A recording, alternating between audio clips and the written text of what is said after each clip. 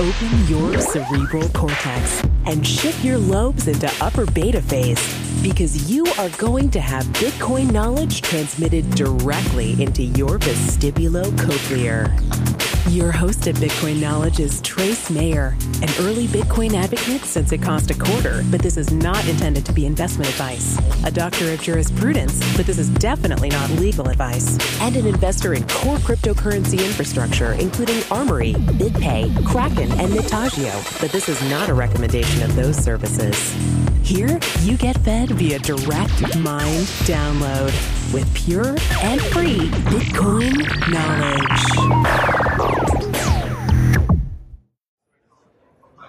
Welcome back to the Bitcoin Knowledge Podcast. We have a tremendous guest with us today, Thomas France, actually from France, co-founder of the Ledger Wallet. Welcome to the podcast. Thank you. Yeah, can you tell us a little bit about how you got into Bitcoin, just in the very beginning?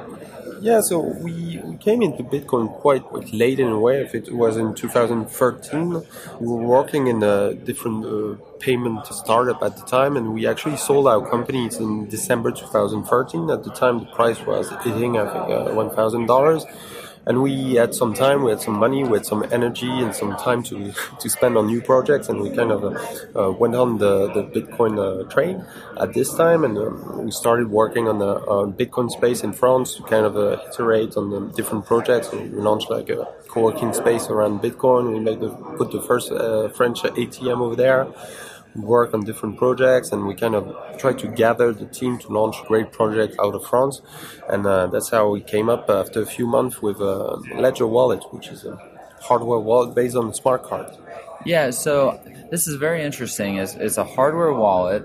It's based on the smart card technology. Can you explore that a little bit? What do we mean by this smart card technology? Because not necessarily everybody in the U.S. is familiar with this. Yeah, exactly. Well, smart cards is the little chip that you have on the new generation of credit cards. You might receive a new one in the coming weeks, and you will see this little thing that looks like a SIM card, and it's actually a smart card that have been present in credit cards for 20 or 30 years in France and Europe, and they have been securing credit card transaction in a very efficient way.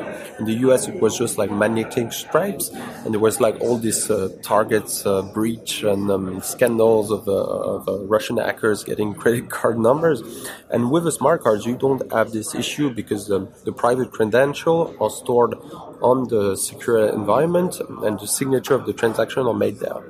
And for Bitcoin, it was actually something that you could leverage, that technology, because it has been used and tested and hacked for many years, and you could use that technology for Bitcoin to store private keys, to sign transactions, and to really add a layer of security for Bitcoin.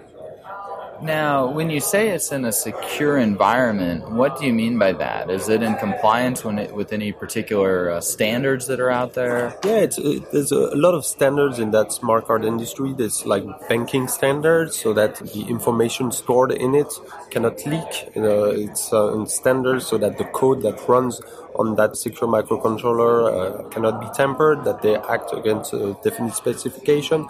So it's really built on a strong know-how and certification history that was made to secure credit card transaction. It's also what secures basically passport information. When you see a little SIM on your passport, it's the same kind of thing. So it has been designed not to leak secrets and to run tamper-proof code. Where are the actual private keys stored at? Because I think with some of the other hardware wallets that are out there, the private keys might actually be stored in the RAM, for example. Mm-hmm. Where are they? Where are the private keys actually stored on the Ledger Wallet? Yeah, it's really if you have a look at the Ledger Wallet, it looks like a smart card. It looks like a USB key, but instead of having a USB, it's like a SIM card. And basically, within that, there's a very tiny, 1 millimeter on 1 millimeter microcontroller, and that's where the private keys are stored, basically. When you say you can't tamper with that microcontroller at all, like why can't that be tampered with? Well, it is designed in a way, so it's designed with layers of hardware, physically designed with layers of hardware and software, so that it has some mechanism, so that if malwares are coming in and try to change the code, it will disable itself. It has a certain amount of physical and software mechanism to protect against this kind of malware altering the code. Does that have to do with the EAL 5+ certified smart environment or smart element? These are some parts of the standards and certification that those kind of secure elements have to go through to be used by a banking system.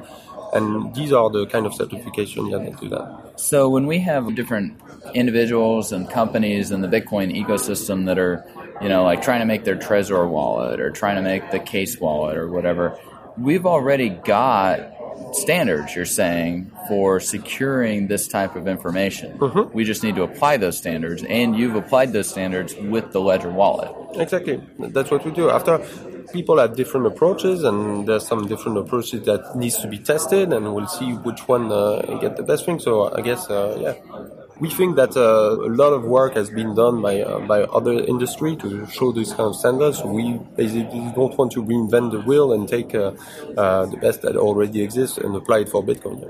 Do you think that the development of standards that might even be cryptocurrency or Bitcoin specific are going to be important to develop out as an industry? And if so, why do you think that would be? Definitely, there's a need to have some good practice in that industry regarding security, for example, if we take that. So you already have some standards that are starting to work out to begin with C4, for example. And they will need to be those kind of certification more and more. It's still the beginning of an industry. So at the beginning, changes were not using multisig. Now they will be using more and more multisig. They will be using some hardware security module to be having some secure element within their servers to be sure that the transactions are signed properly and there's no risk. So there will be more and more new method to secure that. So and they will need some standards to have to specify all that for sure. Yeah, so you mentioned C4, and I like the work that Michael Perklin and Mike Belshie from BitGo and John Velisarios from Armory have been doing over there. Looking at Armory specifically, John Velisarios comes from Accenture, where he would actually lead key generation ceremonies and do other work with Tier 1 financial institutions.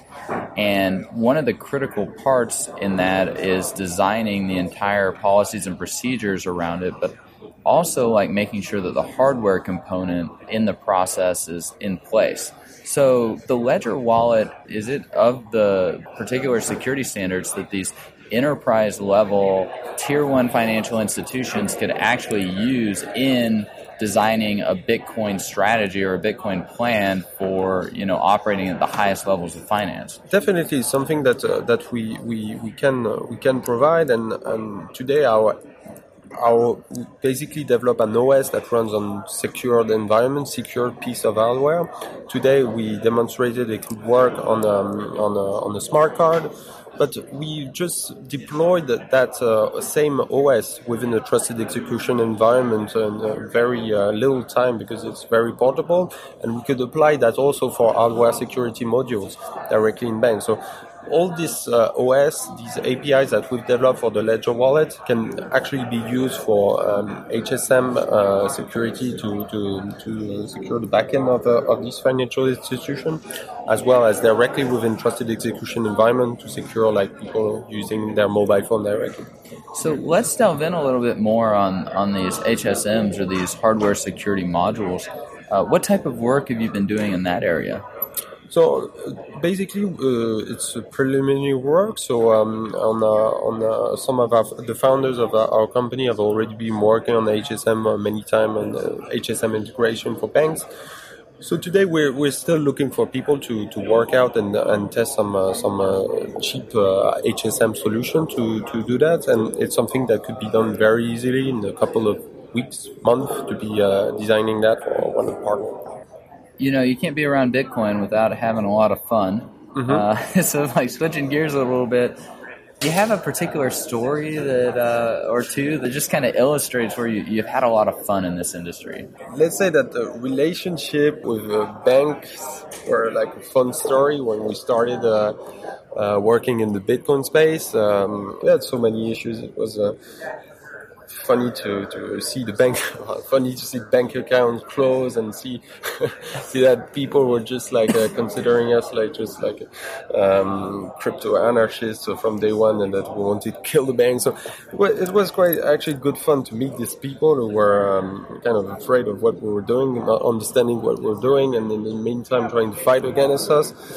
So yeah, it was not actually a fun thing, but So how did that resolve itself? I think one of the French courts ruled that the bank had to keep the Mt. Gox bank account open. Because I guess like in France, bank accounts are more like public utilities and you can't just arbitrarily deny service or something. Yeah, exactly. So how did all this kind of play out? Getting your bank account shut down because they think you're like some crazy Bitcoiner? It's basically, the only problem was more like about cash handling, because we were operating an ATM, so it's like when you have too much money at one stage, the bank can decide, say, no, you deal with Bitcoin, I don't want to deal with Bitcoin, so let's just close your account. Sorry about that. I'm sure you will find somebody else.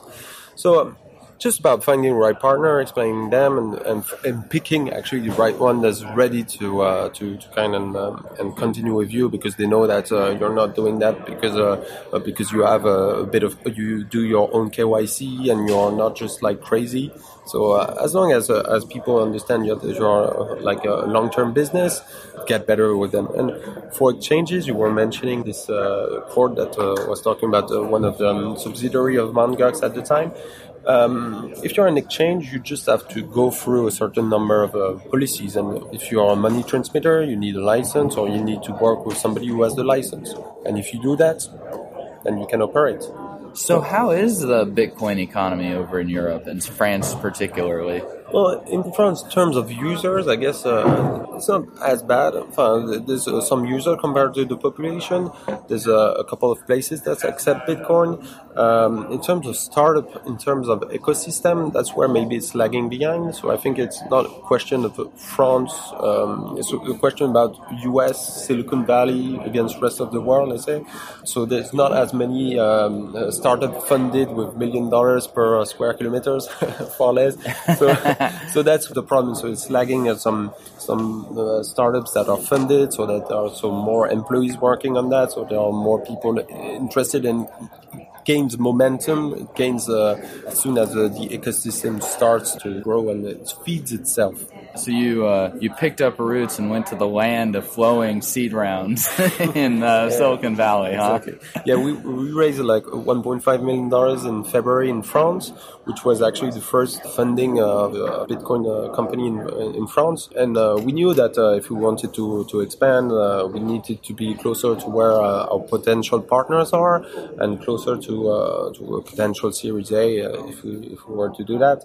So we moved in San Francisco, and it's true that over there more people in meetups, more startups funded, more potential partners, more people to meet. So and you really see like a different dynamism in terms of an ecosystem that is already there and starting to grow and feeds itself. So how are the startups in San Francisco? I mean, how often are they? How many people come? Like, what's the quality of the discussion? Well, there's a weekly dev meetup, which is always interesting, with different startups presenting their APIs, presenting their products, getting feedback from the community. And there's always a good turnaround, maybe 50 to 100 persons every time, with good quality of speakers.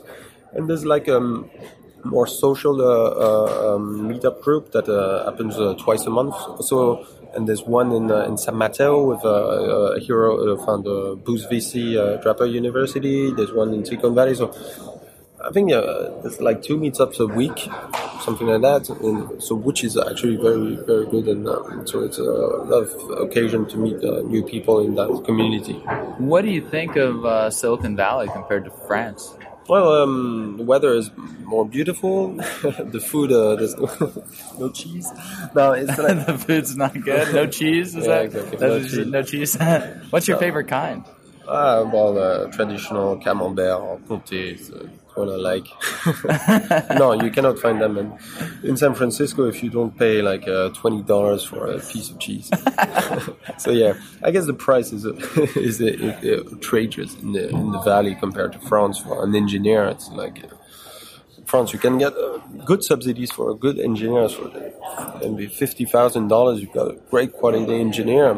In San Francisco, you need to pay $150 or between $100 and $150 to get some great engineers. So that's a real big difference.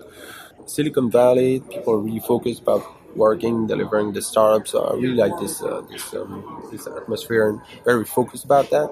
But still love France, and I still go there quite often. And the ecosystem, the startup ecosystem there is growing well. What are you most optimistic about when it comes to Bitcoin? Well, I'm really optimistic about Bitcoin in general. Why? Magic internet money, trading these magic beans with each other. The technology, people tend to say, now I like the technology and not the currency that much. I think I like both because they're both like very intimate. And again, just having currencies to be able to put some contracts without any central authority, quick way, versatile way. That's really the only thing. This conceptual thing saying that you don't need a third-party authority to be doing what you do is just like, in terms of infrastructure, it's far more like powerful, far more fast, far more cheaper. And in terms of philosophy, it's like just better. So yeah, from that technology, you just say like it will gain momentum. How? I don't know. Is it going to be like Bitcoin as a currency will just be a reserve currency, will be a currency for the future? To be honest, I'm not sure, but I know that the underlying movement behind that is really exciting. Man, it's just been wonderful. Thanks for taking the time to be with us.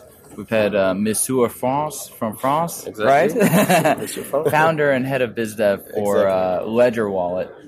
Thanks for being with us. Thank you. Be sure to get a copy of the free Bitcoin Guide at freebitcoinguide.com. Got a question or suggestion? Record your voice at bitcoin.kn. Don't be shy. To help the show, share bitcoin.kn with friends, post about it on Reddit, and otherwise spam the interwebs.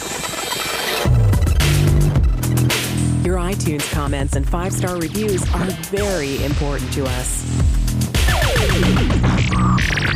Please continue tuning in to the Bitcoin Knowledge Podcast, where we release interviews with the top people in the Bitcoin world. Now take some choline and let that Bitcoin knowledge consolidate.